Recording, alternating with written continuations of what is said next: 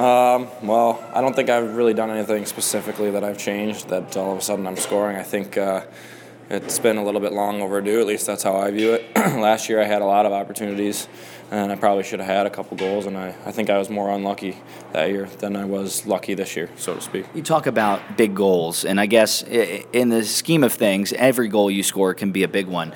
But to go back to Teddy Bear Toss Night, to have you be the one that sparks the Teddy Bear Toss, such a great event, such a cool visual, that had to be special for you. Yeah, it was. That's something I'll probably never forget. You know, it's a special goal for the city. It was a good time for our team. You know, it was early in the game. We were trying to get out in front, and I'll never forget both those goals I scored. They were both memorable. Yeah, certainly. You talk about the opportunity to kind of skate up into the play. You're known more as a steady Eddie, as I mentioned off the top, but your plus-minus numbers over the course of your career have been staggeringly impressive.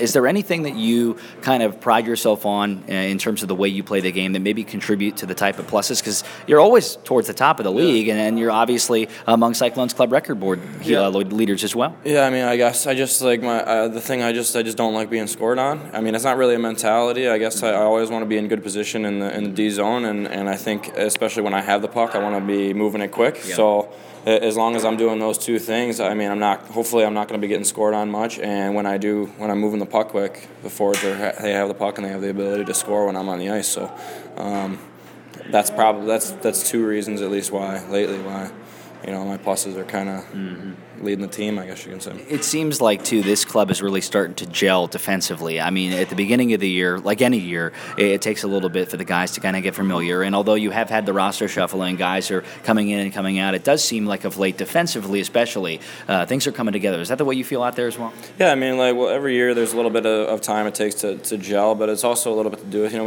we got a younger D-core this year, and there's a lot of rookies back there who are still learning. And they're coming around. Are there some things you tell those young defensemen? Because you've been around for a while now and have had a chance to play not only at this level but at the next level as well. Being as good as you are defensively, do guys lean on you? Do guys come to you? Do they talk about stuff with you? I try and lead more by example, and if guys come up and they ask me questions, I'm obviously more than willing to answer them. When I'm playing with guys, I try and do a lot of talking, especially on the ice, but in between shifts, if we're doing something that I feel like we're not doing well, let's say we're maybe holding the puck too much and maybe trying to do too much with the puck, whatever it may be. I'll just say, you know, just try and get it in his head and mine too, if that's what it takes. You know, just move the puck quick, or let's be physical, or whatever it takes to you know, sharpen up our D.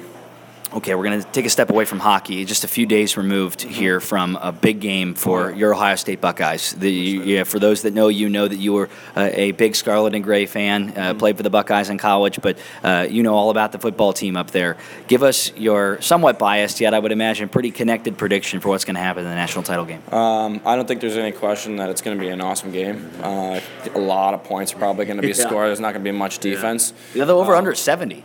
Yeah, I'm anticipating it's going to be similar to the game that Ohio State just played, 40-35 or 40-40 or 50-40 even potentially. Obviously, I'm hoping and I'm banking that the Ohio State wins it. Is that a prediction that they're going to win it, or is that just a hope? It's a hope. I'm not going to sit here and make any predictions. I have no idea. You never know. They always say any given Sunday in the NFL, you know, in college it's kind of the same way. You never know.